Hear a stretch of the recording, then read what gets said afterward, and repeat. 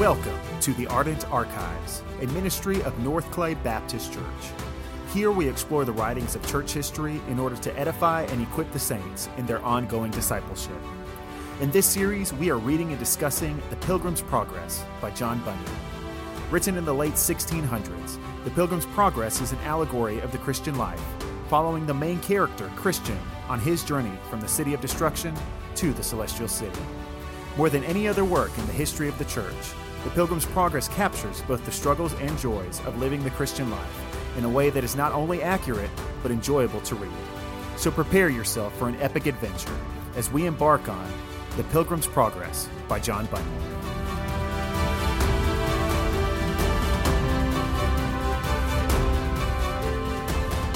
Chapter 10, The Hill Difficulty. I beheld then that they all went on until they came to the foot of the hill Difficulty, at the bottom of which was a spring.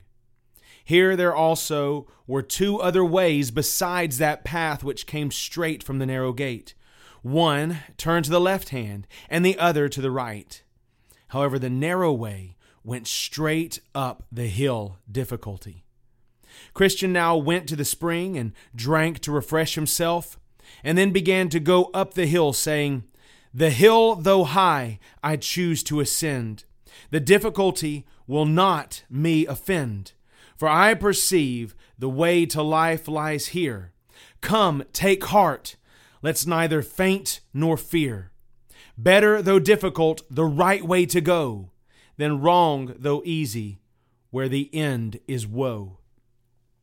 The other two men also came to the foot of the hill. When they saw that the hill was very steep and high, and that there were two other easier ways to go, and supposing that these two ways might meet again on the other side of the hill with the same hard way that Christian chose, they resolved to go in those easy paths. Now the name of one of those ways was Danger, and the name of the other Destruction. So one took the way called Danger, which led him into an enormous, bewildering forest.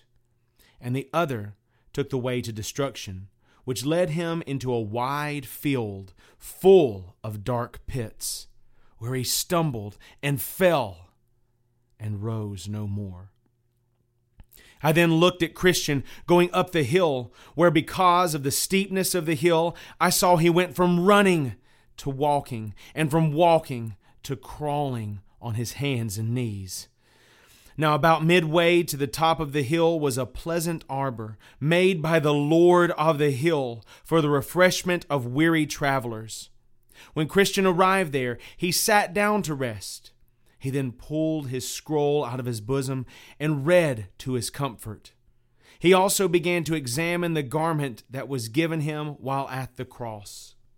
Thus refreshing himself for a while, he at last fell into a slumber, and thence into a sound sleep, which delayed him there until it was almost night. While asleep, his scroll fell out of his hand. Now as he was sleeping, one came and awakened him, saying, "Go to the ant, you sluggard! Consider her ways and be wise." With that, Christian suddenly jumped up and hurried on his way until he came to the top of the hill.